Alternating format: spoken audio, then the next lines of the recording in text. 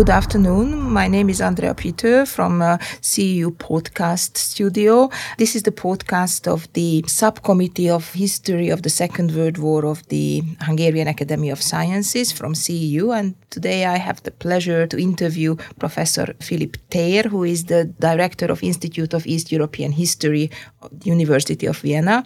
And he published several books, including Center Stage, Operating Culture and Nation Building in the 19th Century, Central Europe by West Lafayette Press in 2014.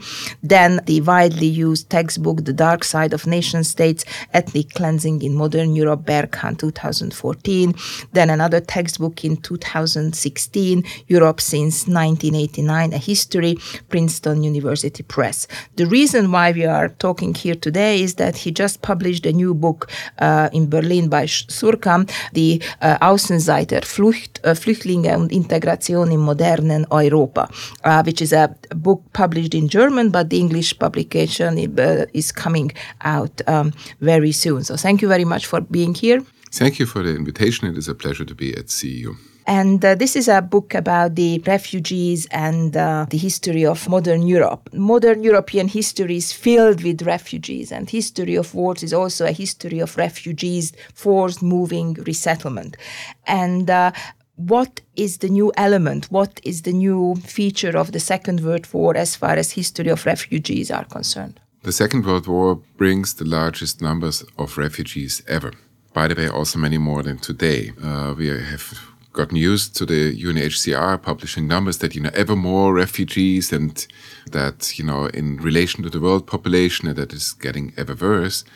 And this has been publicized in quite prominent books like by Betts and Collier, Oxford University Press. But actually, we had much higher numbers in history during and after World War I, but much higher numbers during World War II. And there's various estimates. It's very difficult to estimate during World War II, but the numbers stand at around 40 million refugees.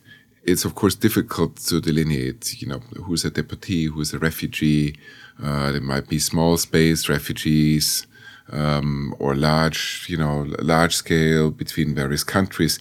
But anyway, 40 for the World War, and then around 30 for the post-war period. But this is just statistics and numbers, and I think that's not the best way to impress or to write history. What was so significant happened already in 1938, when the post-World War I order was finished by Hitler in the Munich Agreement, in cooperation with the Western Allies. And basically the Paris peace treaties, including the minority protection, was abandoned. And the idea was then to build a new Europe based on ethnic boundaries. And so with no minority rights and with a so-called right of option. But anyway, where large populations would be reshuffled to be in line with the new state boundaries.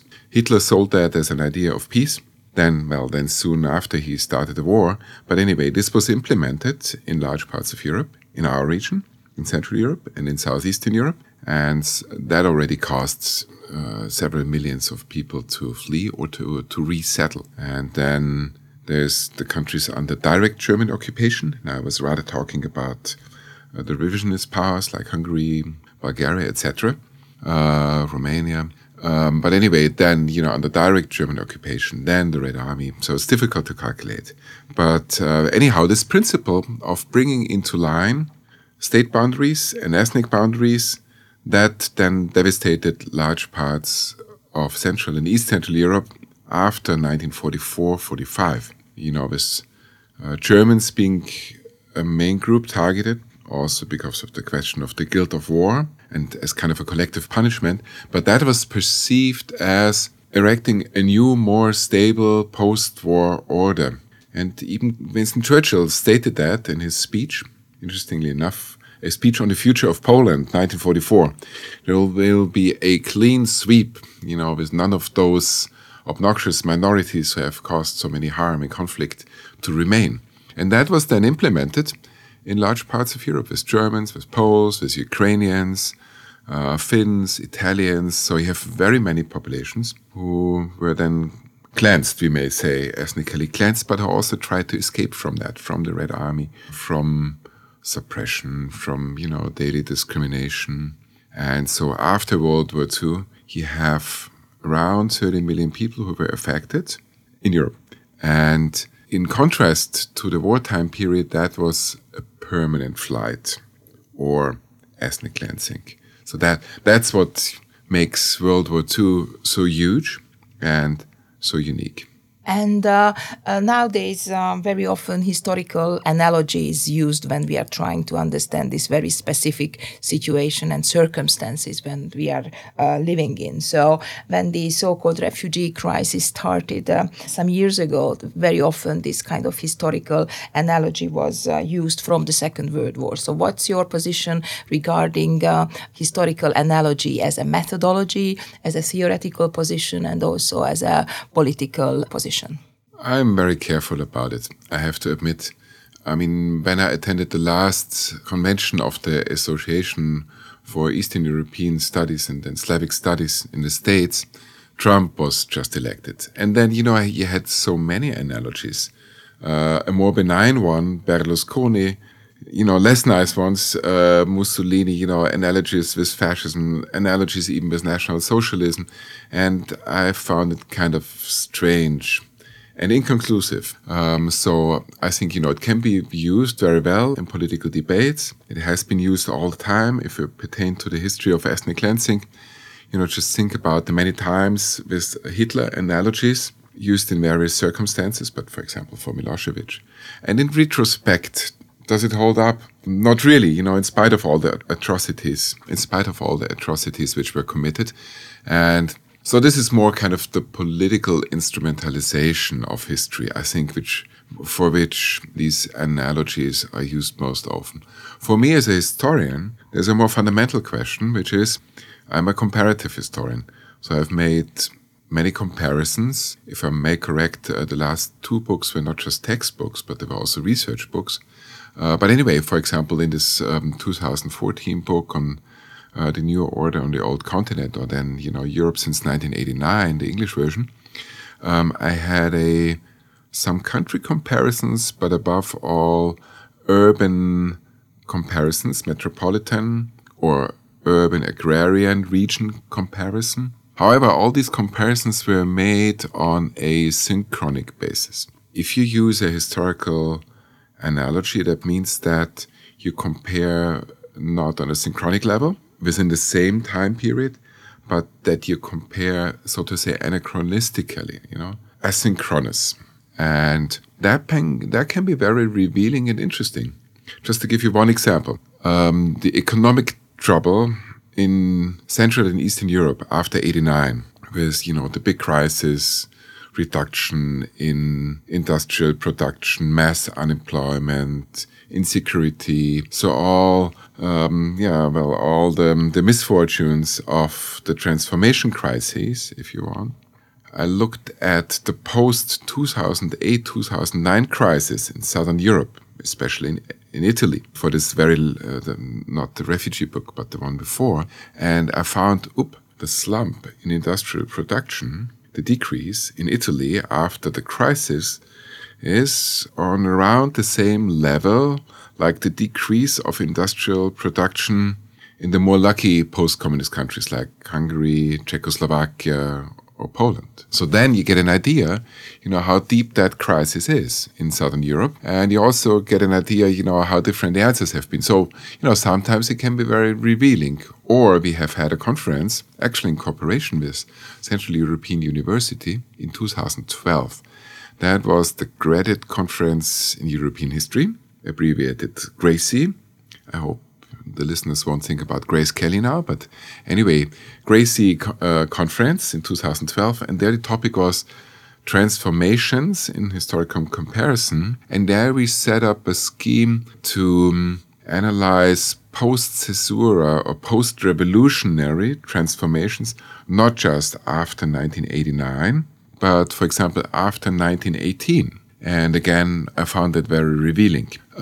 But if you do that, it means that you pull the case you study out of its context of time, and quite often also out of its richer historical context, So to say, you isolate the case, and then, of course, you need to discuss all the criticism raised against comparisons. I mean, I'm convinced that it's still worse to compare various cases, but with asynchronous cases, it's especially challenging. In your book, you are questioning this push and pull kind of explanation of refugees and migration, and you structure the book describing the major causes of flight: religious, nationalist, and political ideological. So I'm just wondering if you can explain to the listeners why these three factors and why material and ecological are actually missing as possible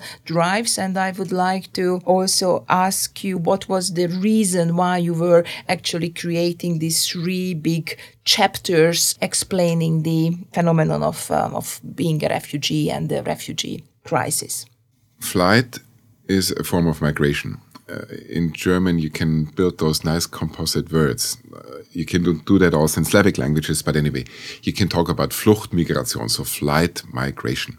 And anyway, I think that flight is, a sub-variant of migration. And therefore, in order to understand flight and to study it in a novel way, I think one should use certain terms and ideas and concepts of migration history. And in migration history, of course, it is standard to talk about push and pull. And the point I made is that the pull plays usually a very, very minor role in mass refugee movements.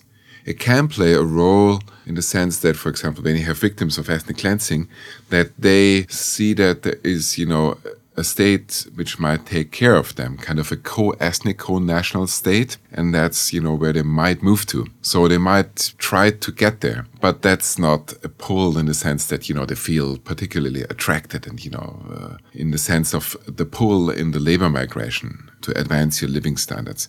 So that's why I wanted to question this usual push and pull setup. Also because if you look at 20th century European history, but also, other continents and parts of the globe, for example, China or other places in the 40s, then one has to acknowledge that actually flight migration in certain periods can occur on a more massive scale and can, so to say, be more important than labor migration, which all in all, of course, is more important nowadays, but it hasn't been more important in all times of history. Your second question was about the subdivision of mass flight and the kind of typology I built up.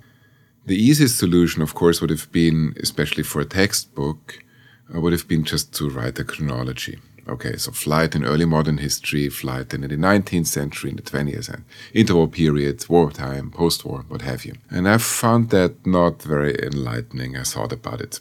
I found it too simple. And I came to the subdivision of religious flight because that's how it starts. When modernity or the modern period starts, 1492, or in the early 16th century, depending where you are. And so religious flight at first is very important.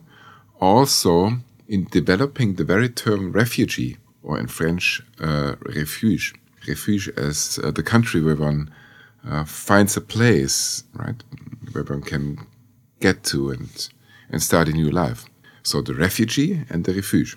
And so it is groundbreaking also in the sense that refugees were perceived, not everywhere, but not only by the receiving countries, also by the countries in between. Those religious refugees were mostly perceived as victims of persecution, as people who deserve support. So this, original affirmative attitude, which of course is deeper rooted in the Bible and in other fundaments of our culture, of European civilization, that comes up there as well. And so that, there should be kind of a moral obligation to help refugees. Also, that is a very old motive. Then the political refugees, they are so important not in a numeric sense, but because they have shaped our international legislation, international law, like the Geneva Convention, 1951, which I interpret as an extension of the Human Rights Convention of the United Nations. But anyway, this is informed by the way how we have treated and perceived political refugees. Again, with a mostly sympathizing view. And then the third large group, which I put into that typology, are victims of radical nationalism and ethnic cleansing. I will cut that short because I've mentioned them before concerning World War II. So, of course, the complication was that you develop 3 chronologies. But I think that's also not bad, right? And more interesting because so the reader can select what he or she is most interested in. Some readers might be interested in the history of political refugees. Others might be more interested in religious refugees. But I'm of course aware that a typology is always based on kind of ideal types in the Bavarian sense, and that there are overlaps. Of course, nation building in modern Europe has very often, not everywhere, but is correlated with religion and has a confessional basis. Poles and Ukrainians, there's a religious divide, or Serbs and Croatians. Now, later on in the 20th century, that was misused, for example, in the wars of Yugoslav succession. But anyway, so there it is connected, religion and nation building, of course. And nationalism is, again, of course, a very political ideology. So there's overlaps, but nevertheless, I found it more enlightening to use this typology. I hope the readers will agree. So far, most of them do. Your last question, economic and ecological. Now I would differentiate migrants, okay? I think one can distinguish migrants from refugees, labor migrants from flight migrants, so to say, if I transpose the German terminology. You can distinguish it by, I think, very simple distinctions. A labor migrant migrates in order to advance his living standards. And the refugee leaves in order to save his or her life. And I think that's very different also in the way how it occurs, the amount of traumatization, also the loss of property, which forces refugees usually to start really from the scratch. Whereas labor migrants arrive with at least some resources and also contacts back to their home country and, where they can ask for support and help. And so refugees have worse starting conditions to start a new life. And trauma, violence, all that is very different. Ecological migrants, in some books you read about ecological refugees. I think that's not a good distinction because most ecological changes occur over time in a longer period, 10, 20 years. Of course, there are exceptions like natural disasters, a volcano, or the potato bug in Ireland, okay, in the 19th century. But usually it occurs over longer periods of time, and it reinforces those ecological changes, then reinforce migration processes which we know anyhow. So from the countryside, from agrarian areas to the cities, usually within single countries at first. So this is much more related to other very traditional forms of economic, or if you want, labor migration, than to clear-cut refugee histories. I would like to ask about kind of a methodological issue, and this is about the Eurocentrism of this kind of scholarship, because for more than a decade we have this concept of provincializing Europe. And you are actually arguing in this book in a very sophisticated way about how to deal this European colonialism and the Eurocentrism in European history. So I wonder if you can share with the listeners some of the considerations what you are using when you are writing about the colonial history and also about the impact of the colonial history and the provincializing Europe kind of concept. Well, Eurocentrism, that has become kind of a kill-it-all phrase, and I think basically probably if one would write an intellectual history of the very concept, then one would arrive that it was mostly developed, I think, in the United States to break the hegemony of European or European origin scholarship. So this was a quest for power, for intellectual power. To some degree, it has been fruitful, But, to lambast arguments and whole books that they're Eurocentric, I think that's ridiculous. It would be more convincing if we would have equivalent terms like Americanocentric or Asiacentric or Indiocentric. And I have taught and traveled in all those countries and continents I just mentioned, and you never find an awareness of their own centrism or an attack on that. Anyway, what I wanted to develop here, and that's indeed an alternative concept to colonial or post-colonial studies, they have been preoccupied mostly with overseas connections, which is fine, for Western Europe, for the overseas empires, the British, the French, the Spanish, the Portuguese. But usually then post-colonial studies cover the reverberations and, the back impact of the colonies on the motherland. That is the very original concept, which can be very fruitful. Nevertheless, it is preoccupied with overseas far distance colonies, and it is very Occidentalist. It works well for Western European history, but not so well for other parts of Europe. And so what I am proposing in my book is basically an alternative concept, or complementary if you want, to be less dialectic, so to say. And that is that Europeans should study, or at least historians dealing with Europe, should take into account the history of the near neighborhoods, of neighboring spaces, such as across the Mediterranean, such as, the vast outreach of the Soviet or the Russian Empire, which is, of course, geographically not all in Europe. We don't want to cut off European history at the Urals, right? That would be ridiculous. And I think it's also ridiculous to cut it off at the Bosporus or the Aegean Sea. And I think this idea of a history of neighborhoods, so to say, to take that into account, this wider vision, to get out of European history like a box, like a territorial container, that can also include the transatlantic space. And that, of course, may one time be criticized as Eurocentric, but I think it's a fruitful alternative to take into account, especially in migration history, these neighboring spaces, because this is where the bulk of in and out migration took place, especially concerning flight, but also where very many economic exchanges occurred, and that's why I introduced this concept. And the last question is again about the buzzword, which is very much there, and that's the methodological nationalism that you quoted Hannah Arendt in the book saying that the refugee status is kind of statelessness, characterized by the statelessness. So on the one hand, there is the nation state as a category of analysis. On the other hand, there is this transnational regime of regulating the status of refugees. And of course, I don't want to use the historical analogy, but of course, nowadays we also see this kind of conflicts evolving around this kind of tension. So my question is about how do you use the nation state as a unit of analysis, and how the refugee is just transcending this kind of category or creating a new possibility for analysis. The legal term refugee, according to the HCR, is very much shaped by the nation-state age and by the United Nations. See the term, right? United Nations, UN, in the sense that only refugees who cross international boundaries, so to say international refugees, are acknowledged as refugees according to the UNHCR.